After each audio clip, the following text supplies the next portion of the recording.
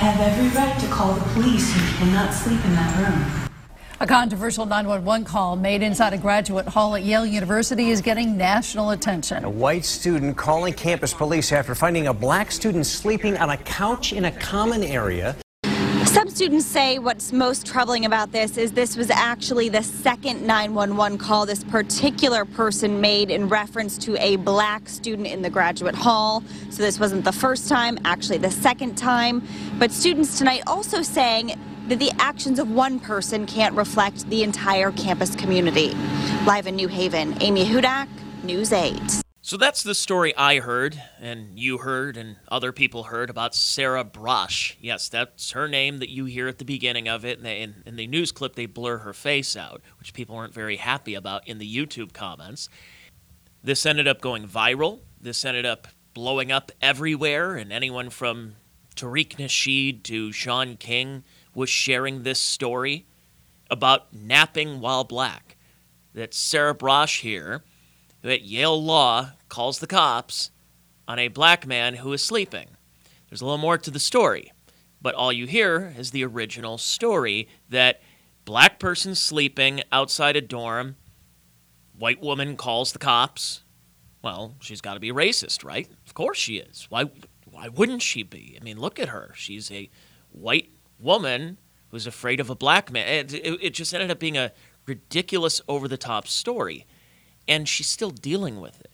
It's over 3 years later. She's still dealing with the ramifications. She can't step foot on Yale's campus over this. This is just it's a terrible story. And I had to get her on here on the show, here on the Check Your Brain podcast. I'm Tony Mazur, of course, and wanted her to tell her side of the story. Because one thing I notice with a lot of these stories is we don't get the follow-up to them. And I mentioned it in the interview, but there are those times where when a story, like whether it's and a lot of times it's a hate hoax, when you see a lot of these hoaxes that end up popping up over time, it's the original story gets 250,000 retweets and, all these likes and people sharing it. And then when the follow-up happens, whether some part of the story changed or the complete story changed, there's like 71 retweets, and then the story kind of goes away. And I compared it to the Covington Catholic situation, is that the immediate story got immediate pushback. And it was a big blowback for Covington Catholic and Nicholas Sandmann. And then all of a sudden, when more information started coming out, then those same people in the same thread that originally reported the story were like, so this is a little different, and this happened, and there's more to it. And it doesn't get the traction, the story kind of goes away. It's not as juicy anymore. Well, this is a juicy story in a lot of different ways where I wanted to get the follow-up. I want to hear about the follow-up because we don't get those follow-ups in a lot of ways. And rather than going away and hiding, especially for somebody who, and she talks about her fragile mental state here in this interview, I got to say, she has stuck around and was able to fight through it. She's keeping her name. She's ultimately, trying to salvage her reputation. And that's what she's on here on this podcast and why I wanted to talk to her so badly. And again, telling her side of the story. So before we get into it, by the way, this is the Check Your Brain free podcast. If you want more podcasts per week from me, you get an opportunity to do so at patreon.com/Tony Mazur, TonyMazur, for just $5 a month. You get upwards of 4 to 5 podcasts per week, which means about 20 a month. And you get early access to guests, and I comment and have a lot of good listener interaction. So if you're interested, go for it. If you're just listening to this podcast, it's a free podcast every Wednesday that you get on wherever you get your podcasts, on iTunes, Spotify, Google Podcasts, Alexa, all of that. So in addition to the original story, in the immediate aftermath, we talk about the, down the road, what happened to her, her fight against Yale Law, and why she can't step foot on the campus, how she manages her mental health. That was, again, like I said, was already in a fragile state prior to May of 2018. And also, how is she going to pay her bills? Who's going to want to hire her after all of this? No matter if the story was true or false, she just not able to pay her bills right now. So she has a GoFundMe, and I put that in the show notes page if you are feeling generous and you want to help her out in that way. So, as Pete Quinones would say, without any further delay, here's my conversation with Sarah Brosh. I appreciate you being on here, and I want you to tell your story, just basically what happened. Talk about your background first, then what happened, and then the fallout. Oh, thank you so much. It is my very, very great pleasure to be here with you. Thank you.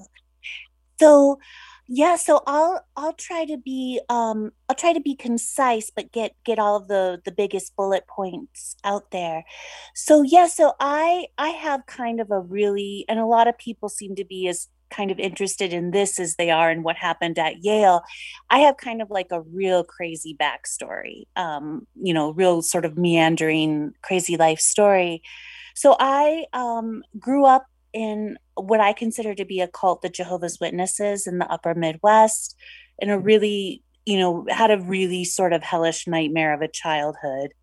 And then I sort of knew that higher education was going to be my ticket to a new life.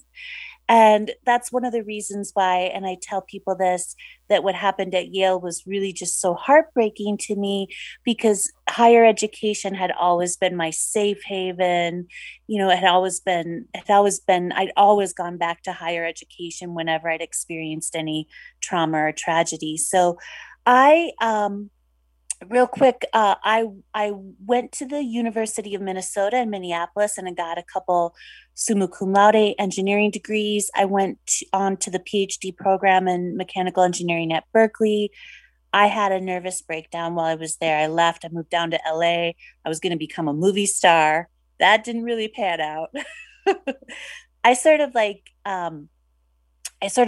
accidentally fell into the boutique hotel industry, and was in LA and in Miami Beach, and then had a 30-year-old existential crisis, decided to become an international human rights attorney, went to law school. I went to law school at Fordham Law School, and I had some amazing experiences there, including in Morocco and Ethiopia, and afterwards at Ni Pute Ni Soumise, which is a really fierce women's rights organization in Paris, France, comprised primarily of women from the Muslim immigrant communities surrounding the major cities of France. And so I just had all these amazing experiences. And then I decided, well, what I really need to do the work that I want to do is I need to go get a PhD in the philosophical foundations of law. So I came back to the US. I went and got a terminal MA in philosophy because I didn't have a background in it. And then I did end up at Yale. And I could not have been more thrilled when I found out that I was going to be going to Yale. I thought, like, I'd had a lot of struggles in life, a lot of tragedies. Both of my biological brothers are dead, one by suicide. My de facto brother, Sean, is dead by suicide. Another dear friend with whom I worked actually in the boutique hotel industry also. And so I just had all of these challenges. And so I felt like I had finally reached like the finish line, and I just was so thrilled, and I just cried tears of joy. And I thought, this is going to be amazing. Everything's going to come up roses from now on. I did it. So it really is heartbreaking to me what ended up happening at Yale. So what ended up happening, and there's sort of like a many years context for what happened in spring 2018 at Yale, but I'll give you the nutshell version.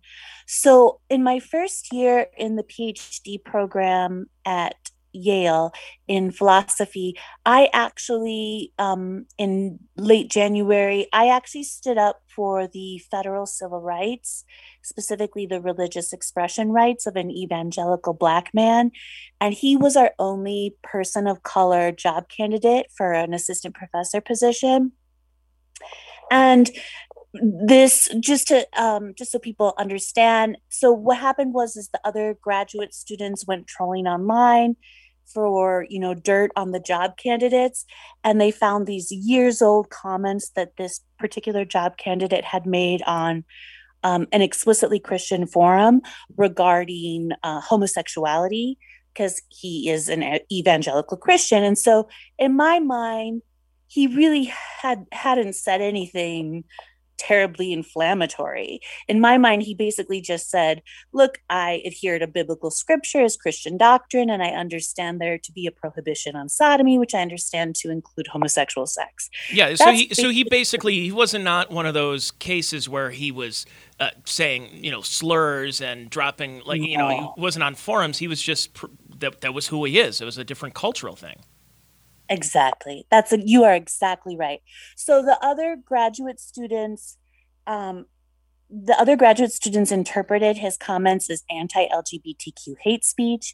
And so they basically decided they were planning to wage a campaign to stop him from being able to secure this position. And of course, I'm not of course to your listeners, but I'll let you know now that I'm a licensed civil rights attorney. I'm a First Amendment attorney, and I'm a deeply, deeply committed civil libertarian. And at the time, I considered myself to be an anti-theist, like a very strident anti-theist, like, a la Christopher Hitchens and Sam Harris and the Four Horsemen of the Apocalypse. So I am not someone who was, had sympathies towards this person because I was religious myself or Christian myself. It was because I'm a deeply committed civil libertarian. And so ultimately I ended up putting my foot down. There were department meetings but ultimately I just ended up putting my foot down with the other grad students. And I said, you are arguably a part of the hiring process. You are arguably violating this man's federal civil rights. And I'm simply not going to allow you to do this. And I will do whatever I have to do to stop it. So I ended up being persona non grata. There was like this sort of Spanish Inquisition style meeting between me and the other grad students that I sort of got tricked into attending. And basically they just sat around me in a circle and yelled at me and told me how, stupid and evil I was, until I was like a puddle of sobbing tears. And I know I probably should have just left, but I just kept trying to like convince them, of my position. And so anyway, so the point is that I became a social pariah. Like that was the last time most of the graduate students even spoke to me. If I walked into a room, they would get up and leave it. And then I found out that they had, because most of the faculty, even though they weren't very open about this, because they were, I think frankly, terrified of the students. But almost all of the faculty supported me and would tell me privately that I had done the right thing and that they support me.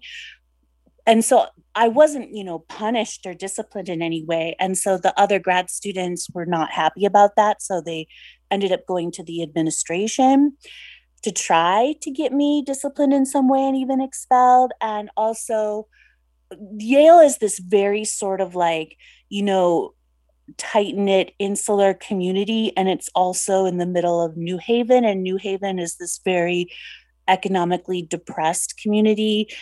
They do have, and now it's just out of control, but they have always had, a problem with crime. So New Haven, it's Yale, it's kind of crazy. Like Yale's like this castle with like gates and, high stone walls in the middle of this community that's a very diverse community, largely minority community, and very economically, struggling community, a community that's really struggling. And it's really just a shame. It's a crying shame. And it shouldn't be the case, because Yale is, of course, one of the richest institutions ever. But the reason why I'm telling you that is just to say that Yale, the campus is a very insular community. And gossip and whatever spreads like wildfire. So I became persona non grata, not just in the philosophy department, but across Yale's campus.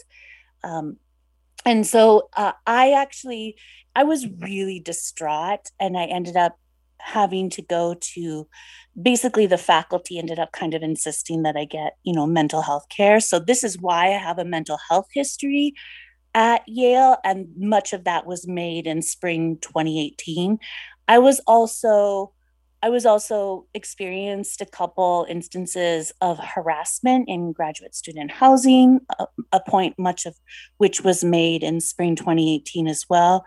So I basically just like removed myself from the equation. And I literally, in spring 2018, when the Living or Napping While Black hate crime hoax happened, I was living like this hermit Rapunzel, like a recluse at the top of a skinny tower in my dorm.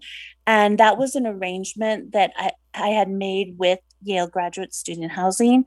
And I basically never left my room. I lived at the top of a tower by myself. It was the only dorm room up there. And I rarely, if ever, left my room. And all I wanted was to be left in peace to work on my dissertation, which I call half jokingly call my Saving the World project. Mm-hmm. And so that was the situation. And that's an important point because, so I'll bring us to what happened in spring 2018. So that's an important point because the narrative that got propagated around the world was that I was trolling the main floor, common room at 2 a.m. of my Yale dorm, looking for random sleeping Black people to call 911 on. Right, like that was the narrative that was. Yeah, you were what we now call a Karen. You're just Or what was it? The one in you're calling the cops on a Black family having a barbecue, and it was right. Yeah, so what you're saying right now is it wasn't just a case of that they're accusing what you're going to tell, that there had been a history now between you and a little bit of friction in the past, and then this was their opportunity to really go in like wolves here. That's right. So now initially, and I do think so the actual Living or Napping While Black hate crime hoax didn't take place over a couple early morning hours on May 8th, 2018. It actually took place over months. The inciting incident happened late February 2018. And now I do think that was just an unfortunate encounter. Okay, so the first incident was just an unfortunate encounter, but it took a turn and then everything snowballed from there. So what happened in late February 2018 is that the man who was involved, Jean-Louis Renison, he was a stranger to me, and he followed me up to the 12th floor where my dorm room was the only dorm room, in an unauthorized manner. He followed me into the elevator. You're supposed to have a key to operate it. And so just to make a long story short, I actually did this little song and dance where I just tried to remove myself from the situation, and I hoped that it would resolve itself.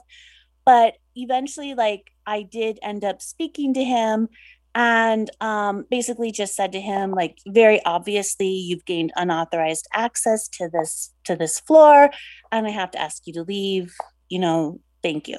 And so I went into my dorm room, and I thought for a second, I was like, do I need to call the Yale campus police about this? And that's the other thing too, that people should understand, is that calling the Yale campus police at that point in time was perceived as being no different than calling Yale campus security. They encouraged everyone to call them anytime for any reason. They would always say, look, we always just want to come and check out a situation, make sure everything's okay. So, I mean, it's not like calling 911 of the New Haven police. You know what I mean? It really was not that big of a deal. Yeah. And then, you're going through this whole process where, you're dealing with your own mental health issues. You've got all this background and talking to people, and you're already, like you said, persona non grata. And you're just, look, I've had jobs where you just put your head down and you just get through it. You get through it, Right. you get through the week, or you get through the day, you get through the week, you get through the month, you get through the rest of the year until your vacation. And some jobs you're friends with your coworkers, you go have drinks afterward and have a good time. But and it's like that in school, I noticed as well, where you just, look, I have a goal right now. Some people, it's stay out of my way. Other people, it's like, look, I just don't. If you want to be friends, that's cool, but I have a goal right now, and that's what you were going towards. You're going towards what what ultimately you were going for in this history of. And again, you're like you said, you're a civil libertarian. You're not somebody who has been, but you're also somebody who also support a lot of progressive causes. So you're not this far right wing person who's just looking to start shit with black people. You are somebody who is very sympathetic towards these causes with your history of it. That's exactly right. And the crazy thing is that at the time I was working with the Justice Collaboratory at Yale Law School, and my advisor was Tom Tyler, the father of procedural justice, who was on Barack Obama's 21st Century Policing Task Force. And I worked on implicit bias. I worked on police brutality. I was working on, a study on school resource officers and their impact, especially on, a minority school children. So it's just insane. It's really just, it's surreal that this happened to me. I always tell people I never could have imagined in a million years that this could have happened to me. And if this can happen to me, it can happen to absolutely anyone. Anyone.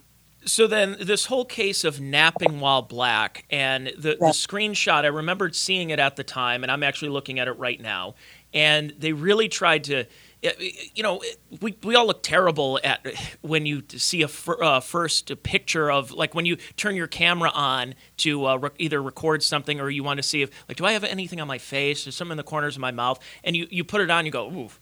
Like, everybody has that feeling. So when you get a quick snapshot of somebody, they're not going to be all gussied up. They're not going to be in their with the best behavior, best presentation. So the screenshot made it look like you are really just your mouth is open. It looks like you're yelling. You're harassing these people. Like and it really. And that's how the narrative happens. That's why when I mentioned about the Covington Catholic situation, you see a smirking white teenager with a red MAGA hat on in front of a Native American. That image is burned into so many people's psyche right now that when even presented the story was actually false, people still have that image that kid is still, when you talk about hierarchy and everything, and they're like, yeah, well, he's still probably guilty of something. So when that image of you outside the dorm room, outside that little communal area, and it just, everybody immediately went to their confirmation bias of it's a white lady harassing a black person while napping, and so their preconceived notions start to come up. And when you talk about stereotypes, that's a definite stereotype to say that you're being somebody who's being offensive and talking about hierarchies and everything. It was ridiculous when I saw that. It was so ridiculous. It was so ridiculous. And if you actually watch the video, I'm completely calm during the thing. And I'm mild mannered. I'm speaking in a soft voice, and then they grab this one screenshot with my mouth open that makes it look like I'm screaming and yelling. And also, like, I'm a middle-aged woman, and I'm in my 40s, and that this was at 2 a.m. and it was in the threshold of my own isolated Yale dorm room where I had an expectation of privacy. And also I was up at 2 a.m. and had actually entered the room, the only other room on that floor, which it's a misnomer, but it was technically called a common room, but it was in truth very little used. and never used for studying. And so I was up at 2 a.m. because I was frantically trying to like clean my room, pack everything up. I had already booked and was already moving things into a self storage facility because I was trying to get the fuck out of Dodge because I had been harassed for months ever since that incident in February 2018. So, what happened there is that I was actually the person who was harassed that night as well. And then these students, Lalata Siambola, Jean-Louis Renison, and the resident coordinators of the dorm got together. And in order to avoid being punished for harassing me, and I was exonerated by Yale Housing. So what they did is they got together and they decided that they were going to accuse me of a racist hate crime comparable to a lynching. And if you can believe it or not, that is actually the language that they used back in February 2018. And they went to the Yale administration and they did this to avoid being punished for harassing me. And the Yale housing managers told me that they would be punished. And so when they went to the Yale administration, everyone knew that this was completely asinine, ludicrous, a completely false accusation. But the Yale administration were thrilled. They were thrilled to hear this because they hated me, right? They hated me ever since my first year in the PhD program. They wanted to get rid of me. They saw me as a nuisance and a poor white trash interloper and a thorn in their side. And they were just like, can we get rid of this bitch already? So they were thrilled when Lalata Siambola and Jean-Louis Renison came to them with this very obviously false accusation that I perpetrated a hate crime comparable to a lynching. I mean, that's obscene. So what ended up happening is that the Yale administration, I had to go in for a meeting, and the Yale administration told me that they expected me to participate in this Maoist struggle session. Basically, I was supposed to participate in a public town hall and profess my racism to the world and help the other members of the Yale community learn how not to be a racist like me. And they also wanted me to undergo implicit bias training. And of course, like I mentioned, I worked on implicit bias. So I basically just told them, I said, go jump in a lake, stop harassing me. I'll take legal measures against you if I have to.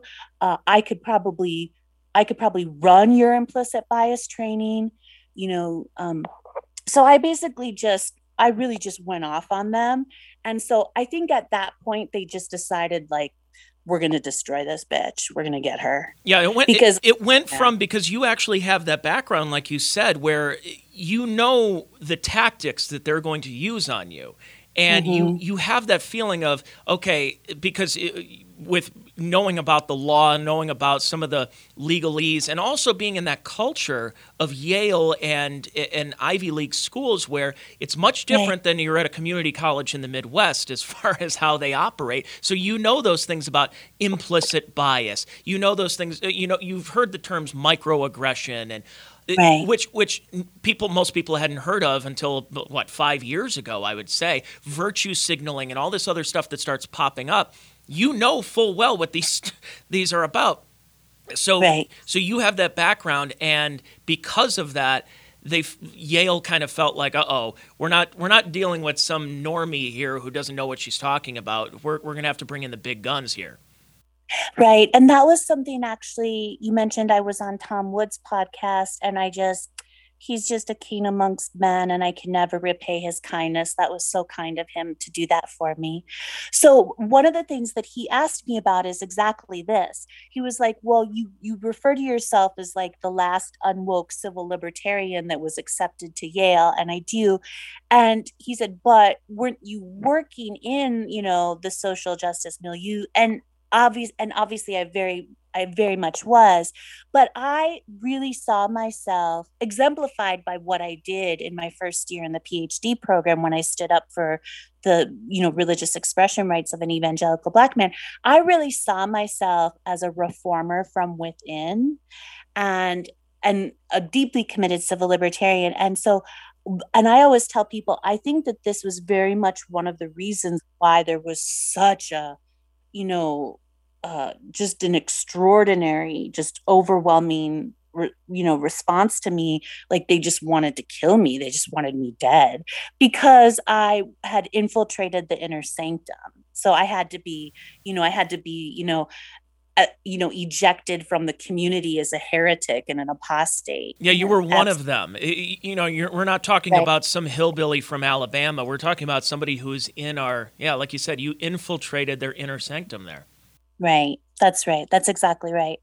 So what ended up happening, in a nutshell, is just that. So I was being harassed and stalked for months, and at the same time, I was having meetings with the Yale administration and speaking with the Yale campus police and begging them to stop it, and they just wouldn't. And at this point, I feel strongly, and I believe I have good reason to think this, that they were actually directing the activities of the students in some respect. And I believe that they were illegally releasing my personal information to the students, including my mental health history. And in the video that was taken of me on May 8th, 2018 by Lolata Ciambola, in this video, she makes that very clear. Like she's constantly saying, like, I'm crazy, I should be institutionalized, I'm a psycho. And then she keeps saying, like, the Yale administration knows I'm a psycho, the Yale administration knows I'm crazy and I should be institutionalized, So it was very, very much, and I accuse the Yale administration as well, not just the students involved. This video was very much an attempt to publicly shame me for my mental health disabilities. Very much so. But anyway, so what I definitely consider this to have been a hate crime hoax, not just because I was accused of a hate crime in February 2018, but because I definitely consider it a hoax because now, knowing everything that I know now in retrospect, it's very clear to me that she was actually lying in wait and for me, and that this was like a last ditch effort on her part. She had a delusional and obsessive personal vendetta against me that she had developed since the February incident. And so she was just dead set on, wreaking her vengeance against me. Unbelievable. And the Yale administration was very happy to help her do that. And so this was a last ditch effort on her part to sort of, wreak her vengeance upon me. And so this also, it's very clear to me now, and I do have some evidence to this effect, that all of the release of the video that happened like basically instantaneously on multiple platforms, multiple, media outlets online, including the Twitter race hustler Sean Kane released it immediately. And per his own tweets, he was definitely in contact with Lolata Ciambola and Jean-Louis Renison before May 8th, 2018. And I think that I also have good reason to think that the ACLU was as well. And that's pertinent because, there were, just like you had said earlier, there were subsequent sort of race or hate crime hoaxes, Living While Black race or hate crime hoaxes, especially the ones that took place on college campuses. There was Smith College and Eating While Black. There was the Columbia case where it was the young Black man who was trying to enter Columbia, who was actually the Barnard student. Is that right? That's right. Anyway, so so I definitely, the ACLU to this day continues to wage an online campaign against me to smear me. It's extraordinary. Yeah, I don't even. I was going to say that there's a lot of these hoaxes. I mentioned one recently because I was talking to somebody who has a documentary on Covington Catholic, because he's actually from Covington, and got to know some of the families and seeing how things changed in the media. Now, the good news for them is that CNN and the Washington Post had to have massive payouts and because what they were doing to smear Nick Sandmann and his family and some of the students there. So that was a story where there was I don't want to say a happy ending, because there really was a story that should have been avoided in the first place, but due to confirmation bias, that it just continued. The thing is, as far as the media goes, that story kind of went away a week later when more information came out. The unfortunate part is that this continues for you. And when I heard you on Tom Woods and I heard you on In Hot Water not too long ago, was because I wanted to know more about you personally, because you said that, because what really, really bothered me is we live in a society that talks about, we care so much about mental health, and May is Mental Health Awareness Month, and you wear a T-shirt, and part of the proceeds go to this mental health organization. Okay, that's fine, that's all well and good, but in the last however long since the lockdowns happened and the pandemic, we shut things down for people's mental health. We shut down the gyms for people who were getting their lives together and getting sober and going back into the gym. We shut down the churches. We shut down the NA and AA centers, but you can keep the liquor stores open. You can just get Uber Eats, and you can do this. And a lot of people were driven to suicide. A lot of people were driven to overdose, and people who didn't suicide or overdose but have gone back on drugs and back on alcohol. And so we claim to care so much about mental health in this country, but when something diverts from what the original narrative and what the original goalpost is that they don't give a shit about anyone's mental health. And you're somebody that you come from a family where, like you said, you had the deaths of your brothers. You are somebody who has your own mental health issues, and I'm very sympathetic towards that, because my last girlfriend she was somebody who had major mental health issues because she also had her brother committed suicide, and I had to deal with it firsthand at home, of anxiety and with bipolar disorder and the different drugs and the psychiatric drugs that and psychotropics that you would be on, and how the moods can change from, like I can crash her car and everything will be fine, but if I leave a dirty fork in the sink, it starts World War III. So sometimes you need to have that balance of mental health that ends up happening, and you're somebody that you go through that every single day, and to have an institution that has gone out and claimed that, we care so much about mental health, yet they're essentially driving you to the point of of absolute despair. It's a point of no return, and that, in my opinion, it almost seems like these mobs are not going to stop until you decide to take matters into your own hands. You're exactly right. I'm sorry. I feel like I'm going to start crying. Forgive me. Yeah, you're exactly right. You're exactly right. And one thing that's so frustrating to me is that when I just feel like when I say this, that I'm just being honest and just telling the simple, honest to God truth, that literally Yale was trying and is still trying to drive me to suicide. And that these social media moral outrage mobs were trying and are trying to drive me to suicide. And so what ended up happening with the Yale administration is that before I even knew what had happened on May 8th, 2018, they started, including Yale President Peter Salovey, they started releasing public statements condemning me as guilty of racial harassment.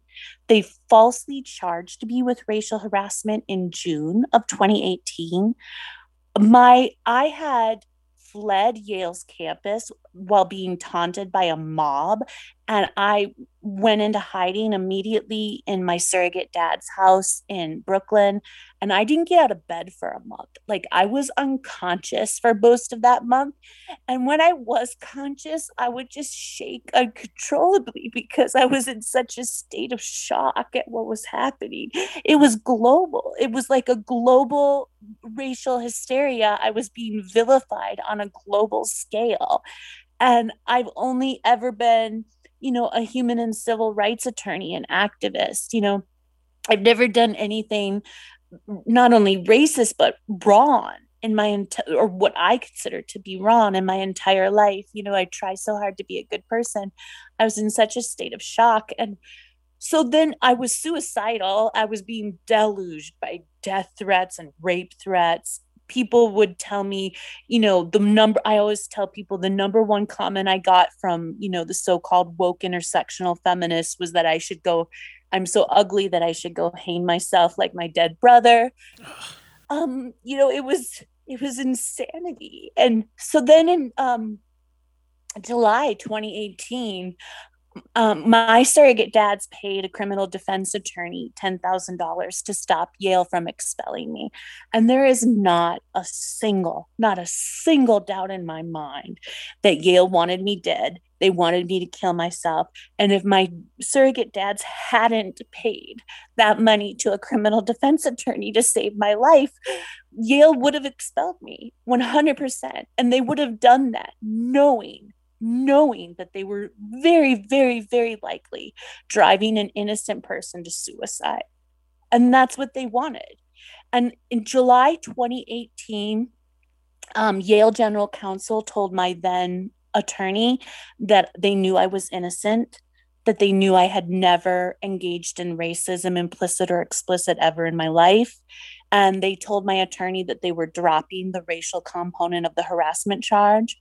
Then in August 2018, before my hearing, which precluded the possibility of me receiving a fair trial, Yale President Peter Salovey released a public statement condemning me as guilty of racial harassment and citing me as the impetus for sweeping university-wide policy changes. And he did this knowing that I was suicidal, knowing that I was in hiding, knowing that I was being deluged by death threats still. And I 100%, and I feel no compunction about saying this, Yale President Peter Salovey was trying to bring about my death and drive me to suicide by releasing that statement in August 2018. And I get so much flack. Sometimes even from people who support me, for saying things like this. But it's just true. There's no ifs, ands, or buts about it. So what ended up happening is in October 2018, the Yale Graduate School withdrew the charges against me. And from insiders at Yale, it was made very clear to me that the reason why they had done this is, well, they didn't want a hearing to take place, of course, because obviously I would have been exonerated. But also, they did this so that they could try to say that they never investigated. We never investigated and determined whether or not, Sarah was actually perpetrated racial harassment or not. That's what they wanted to be able to say, which is just so completely infuriating and exasperating, right? Because they immediately released public statements condemning me as guilty of racial harassment back in May. And so what ended up happening then is that they withdrew the charges against me, but Yale grad school dean Lynn Cooley at the same time illegally banned me from campus and banned me from teaching at Yale. I am still, to this day, I am banned from setting foot on Yale's campus, and I am banned from teaching at Yale.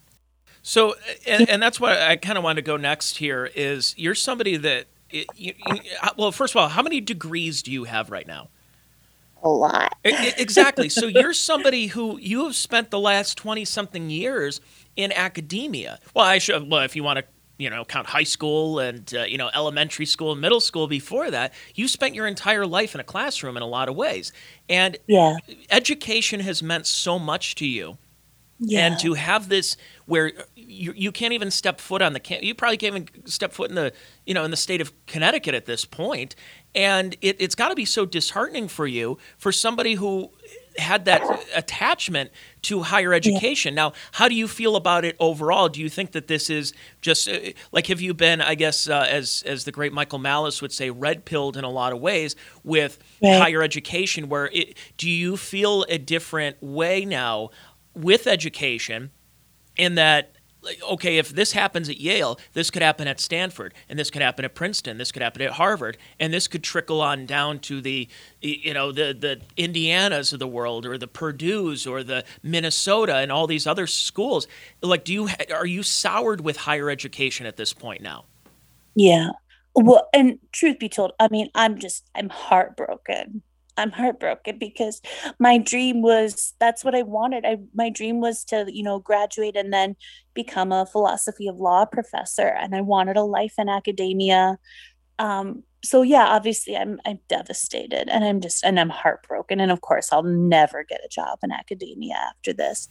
So, but you're exactly right, because I tell people all the time now, especially like just the state of academia, and especially the elite institutions like the Ivy League, the state of those institutions right now. I just tell people, you know what, if you're going to send your kids to school, do not send them to an Ivy League school, and especially not for a humanities degree.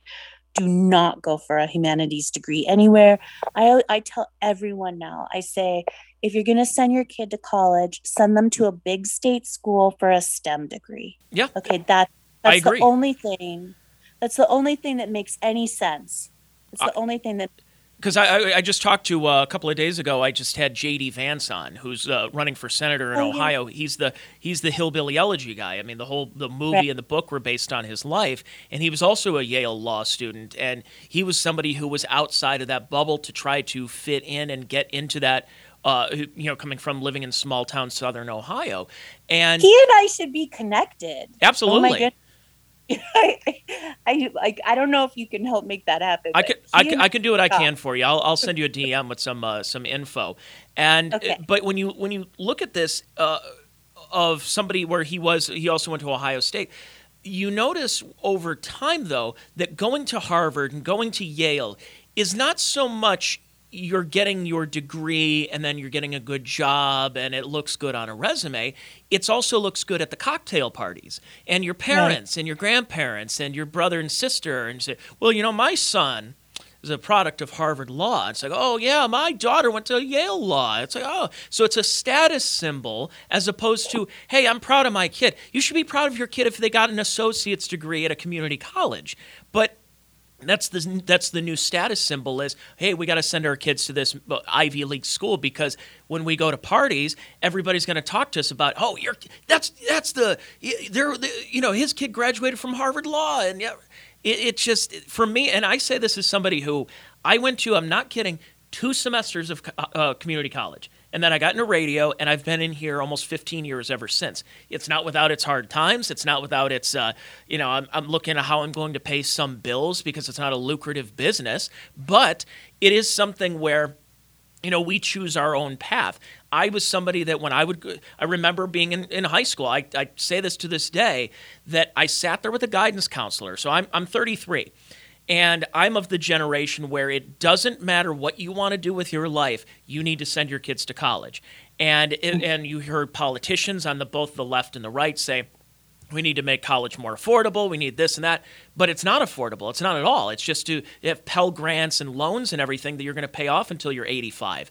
So I was of the generation that I sat there with a guidance counselor in high school that said, well, she said this. She said, I understand that not everybody is made out to be college material. And I said, I think I'm one of those people. I'm a very pragmatic person, and I feel like I would like to join the workforce in some way. And she stopped me. She said, well, I mean, you have to go to college. Look, just go there, just get your degree. When you're done with it, then you'll figure it out. And I told her, and it was pretty weird of me to say this as somebody who was 17, where I go, well, wait a second. You're telling me that I need to go into tens to hundreds of thousands of dollars in debt. So by the time I'm 22, 23, then I'll try to figure out what it is that I want to do. It's like, how about high school starts preparing me for college and college prepares me for life? Instead, college seems to be preparing kids to finish college, and they don't know what they want to do after that. And so therefore, I knew so many people that went over to grad school. Why are they going to grad school? It's because they didn't know what they wanted to do at 22, so they're going to more college.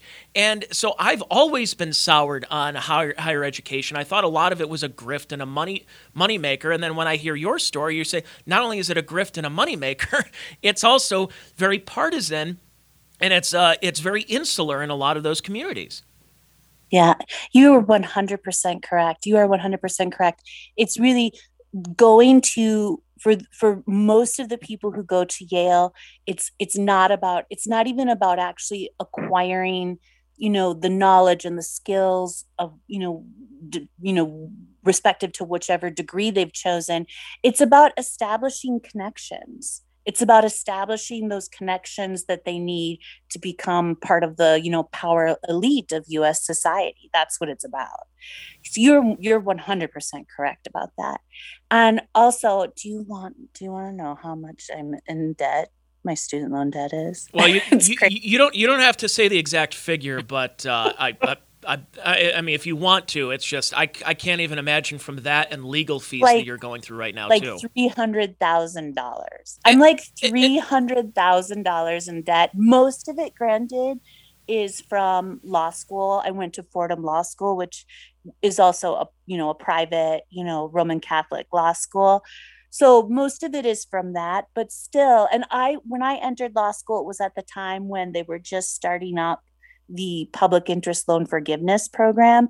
And so they were just saying like, oh, don't worry about it. Take out all the loans, because you'll just But who's going to pay those loans? That's the one thing that's so funny about society and giving away free money. And it's like, it's not free. Somebody's going to have to pay for this at some time. You're just not going to pay now. It's a credit card. And then interest starts piling up. And I'm sure you're getting killed with interest too. Right. And I mean, I think most people know this by now, like the whole student loan debt landscape, it is a nuclear bomb that is just about ready to go off and devastate our economy. It's crazy. And so now, but the good news is that Yale devastated my reputation and livelihood to make sure that I will never be able to pay that back. Yeah. So, I mean, and you actually can get student loan debt discharged in bankruptcy. It's just really, really, really difficult to do. And unfortunately, I'm in a position where I'm probably, at some point going to be forced to do that because I can't get a job at a gas station. I can't right now. I was to get my teaching fellowship from Yale for the past couple years because, of course, I was banned from teaching at Yale. I've been working as a volunteer attorney at a local legal aid center, which I absolutely adore, and they adore me. And it's actually been the silver lining in this dark cloud. It's been a really wonderful experience for me. So they're actually my fellowship from Yale is over. They actually rescinded it from me a smidge early because they're evil. But anyway, so I'm okay. But the reason why I'm mentioning that is I'm just barely keeping myself afloat right now because the legal aid center, because they love me so much and the work that I've done for them, that they're paying me for a few hours a week. And that's all that's keeping me afloat right now. I've been trying for months to get any job and I just can't. I can't get a job. Is there, I mean, you are still using your name right now. Is there an opportunity to change it? And honestly, I've never, and I hope to never get into this situation unless my podcast blows up and they go back and find an old thing that I might have said a couple of years ago, and then they don't tempt fate. Yeah, I mean, who knows? But it's the business that I chose, and you're held responsible in a lot of ways. But you're not in the media. You were never supposed to be in the media business, so those actions end up happening. Is there a way for any kind of because that's the ultimate problem that I have with the woke mobs nowadays? Is there is no hope for redemption. There is no way for you to get on your feet, or unless you're doing what you said, those Maoist struggle sessions where a police officer has to be in the street, laying down like George Floyd did. Otherwise, all cops are bastards. And actually, there was one of those stories where there was a cop that was face down for 9 minutes and 29 seconds like George Floyd in front of one of the woke mobs, and somebody says, okay, that's fine, but that's not enough. So what is enough? And there's never really that hope for redemption for you to come back and you can say, look, here's my side of the story, here's this side of the story, and Even if you were wrong, let's say in that situation, that there is no hope. You're unpersoned. They would take people off social media for that. You're going to get denied jobs, like you said, at a gas station or a convenience store. That shouldn't be. We should be a forgiving society. If we were this supposed Judeo-Christian society, there is that hope for a second chance and forgiveness. But instead, it's no, he or she can never work again because he or she went against whatever the narrative that we were trying to push. It's sad. Is there, if you talk to anybody about what an opportunity where you can overcome and try to get to a point where you can actually live your life, in a somewhat normal life at this point, or are you just accepting that this is what life is from now on? I'm pretty sure that this is what my life is from now on. I am, yeah. It's and sad. You know what? Yeah. Oh my gosh. It is. I just because they're not going to stop attacking me until I'm dead. They're not. And the thing about changing my name, and then I do understand the pragmatics behind that, but I just I will never change my name. I will never change my name. And the reason why is because it's my dead brother's name, of course. So I will never change my name. But here's the other thing too. The other reason why they want me dead so badly is because I'm the proof. I'm the proof. The fact that I'm alive is the proof, and I exist is the proof that everything that they have said, their entire, ideology is just complete and utter bigotry and stupidity and bullshit, And so I'm just at this point, and I get a lot of flack for this too. And people are now, so I don't know. I'm struggling with it because I've been really fighting back, and I've been fighting back hard, and I've been getting a lot of flack for it, especially recently. But I just feel you know what? And people tell me I'm waging war on people. And I'm like, no, I'm not waging war on anyone. They waged war on me. I'm trying to save myself. I'm trying to save my life and career. And more than that, I'm trying to stop cancel culture and stop trial by Twitter without due process, which is destroying our society. And I'm trying to expose all of the lying bigots and frauds who participated in the witch hunt at Yale that almost got me killed. And I never apologized. I will never apologize because I did nothing wrong. If I do something wrong, I am happy to apologize, but I am not going to grovel. I'm not going to grovel to be allowed to live by the monsters who repeatedly tried to mob me to suicide on Twitter, who called for me to be expelled, called for me to be disbarred, called for me to be prosecuted, called for me to be just utterly destroyed and decimated so that I would kill myself because I had no other recourse. These people, these are monsters. These are monsters. And I'm sorry, I don't care. People are like, well, I was just, swept up in the hysteria. I was just swept up in the mob. I was just swept up in the moral panic. Well, maybe stop fucking doing that. Mm-hmm. Maybe stop fucking getting swept up in the moral panic. And you know what? This is another reason why fuck the humanities, because do you know how many academic philosophers were perfectly happy to join the mob and the witch hunt at Yale? So many, definitely a majority. Most of them, I don't hesitate to say. So they're not obviously they're not teaching the great critical thinking that they think they're teaching, right? They were just as susceptible. They were just as susceptible to join the mob against me as anyone else. The all of the philosophy professors. But yeah, so I just feel now I feel like I have to just write a book. I just have to write a book, and I'm working on a book proposal. So I think I just have to write a book. And right, like you mentioned, I am my wonderful, wonderful, amazing attorneys at Randazza Legal Group are in court right now pursuing my FOIA, my Freedom of Information and FERPA requests. And so they're fighting right now still in the Connecticut courts to get the Yale police body cam footage from the hate crime hoax on May 8th, 2018. And so, so I'm still pursuing legal measures. I'm doing absolutely everything I can. Basically, I'm just screaming the truth from the rooftops. Like you mentioned, I have my YouTube, I have my blog, I have my Twitter.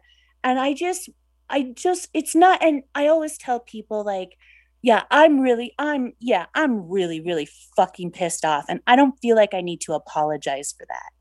And I'm tired of being told how I'm allowed to recover from this hellish nightmare that I barely survived. And yeah, I want apologies. I want apologies from everyone. I want retractions from everyone, from the New York Times, from CNN, from MSNBC, from the Washington Post, from the LA Times. And I'm sure I'll probably never get it. So in lieu of that, I do, like, for me personally, I'm really fucking pissed off and I want revenge, and I don't make any apology for that. But it's obviously not just about, little old me, right? It's obviously not just about little old me. It's like, I want to put the fear of God in them, because I don't want them to do this to another, private citizen, nobody with no resources ever again. Like, you thought I couldn't fight back, fuckers. I'm going to fight back. I'm fighting back. Sorry. No, I love it. I love it because, like you said, you're not changing your name. You're keeping your integrity, and that's you're really a freedom fighter, and you're not just doing it for yourself, because there are others. This is going to continue happening, and I'm sure. Yeah.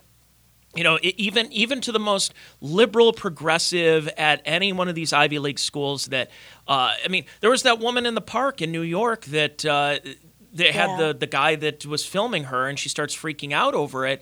And she was somebody that, again, she probably was double masked, and she was, she's not one of those people that you would think are racist, but that's what the mob is doing, is driving people who are not racist to say, well, no, it's because of your skin color, because of your implicit bias that you have, is that you may not think you are, but you really are. And what that is it's driving more people to your side and saying, wow, this really can happen to everybody. So, Sarah, this has been fantastic. I want to help you out financially for folks listening right now. Talk about the GoFundMe. How can they support you? Get through your legal fees. Get through just trying to keep your head above water right now. Oh, thank you so much. That just means the world to me. And my supporters have been so generous and so amazing. And I do need continued support. And like you mentioned, it's also about restoring due process and equal protection at Yale and Smith College and everywhere. So just the easiest thing to do to support me is to just go to my Twitter, I think, because my Twitter has all of my links. It has my links to my GoFundMe, my link to my PayPal me, my link to my YouTube channel. So just go to my Twitter, and it's Sarah Brosh 1 is my Twitter handle. You don't even need to be a Twitter user. You can just Google Sarah Brosh Twitter, and my Twitter will come right up, and you can just click on it. You can see my links. You can see my Twitter feed. But my Twitter handle is Sarah Brosh 1, and I'll spell that for you because I have kind of a crazy last name. So it's Sarah, Sarah, Brosh, which is BRAASCH 1. Yeah, this is just, it's such a sad story. I'm going to put this in the, as we call it, the show notes page and the link to donate to the GoFundMe. There's a lot of people out there and I'm sure that Tom Woods really gave you, and his audience are very loyal. And when you talk about freedom fighting, there's no one better out there, probably next to Ron Paul, that there is with someone like Tom Woods, of being in the libertarian culture. And that's the way, as soon as I heard you on there, I said, I got to get in contact with Sarah. I got to hear her story a little bit and do a little bit more long form here with you, because this is just, it's a sad situation. It's a story that everybody should know about. And it's by the way, also a story that people need to start reading more into. Instead of looking at the headline, they need to dig into the story a little bit more, until it's kind of like with all the COVID stuff that bothered me was 28-year-old dies of COVID. And then when you start reading about 17 paragraphs in, you find out the person was 612 pounds and had asthma and had this and that. And you're like, but you're framing this story in a distorted way so the audience looks at the headline, and instead of really digging deep into realizing why that 28-year-old that was not perfectly healthy that died of COVID. So but again, like I talked about with the Covington Catholic situation, what is it going to take for the audience that's out there, that the news consumer, to go, hey, wait a second, something's not adding up here, and it's just become a big problem here. I don't know what it's going to take, but hopefully, people like you are out there and staying true to it, not apologizing. No one should apologize for something like that, especially when they didn't do anything wrong, and don't succumb to the mob. And I pray for your mental health too, because if it's somebody who is, claims to be very strong, you don't know how strong that person really is. You think, they have a strong exterior, but what's their true interior look like? And as like I said, as having knowing people who have had mental issues and breakdowns over time, it's got to be so trying. And the fact that I don't mean to sound insensitive, but the fact that you're still with us throughout this whole thing really is a testament to how strong you really are, that you may not have thought. Thank you from the bottom of my heart for saying that. Like, I do feel that, like, I feel shocked. Honestly, I feel shocked that I'm still alive. I just can't even count the number of times that I, almost killed myself. And I'm still intermittently suicidal. I'm still getting mobbed and attacked because now, the truth, because the more that I get the truth out, the more that I get attacked, of course, because they'll do anything to stop me from saving my life and career and getting the truth out. But I just thank you from the bottom of my heart for saying that. I'm doing everything I can, just to stay calm, stay strong, stay brave. I wouldn't be alive were it not for just the beautiful and amazing supporters, especially, on social media, which is ironic, but it's true. I mean, there are good aspects about social media too. And one of the good aspects is that, I have this amazing community of supporters that have really saved my life time and again. And I joke now that I have an anti-cyberbullying posse that as soon as I get attacked, they just go to town, on the attackers. So yeah, I love them. Well, Sarah, I'm going to selfishly say this, but stay with us here on this planet, because I want to update as months go down from now, and I want to talk to you again, and because I really don't, I want to be able to talk to you months from now, and hopefully that there's some breakthroughs and everything is going in a more positive direction, and get that update, because it's just not good. And what they're doing to people with mental health issues is just ridiculous in this particular situation. And there's others out there too that are it's just as egregious. Well, Sarah, again, thanks so much. I look forward to posting this and getting the response. I'll tag you in it on Twitter, of course, and okay. We'll go from there. It's going to be I think you're going to get a good response here. Thank you so much. Thank you. Thank you, and have a nice weekend. You too.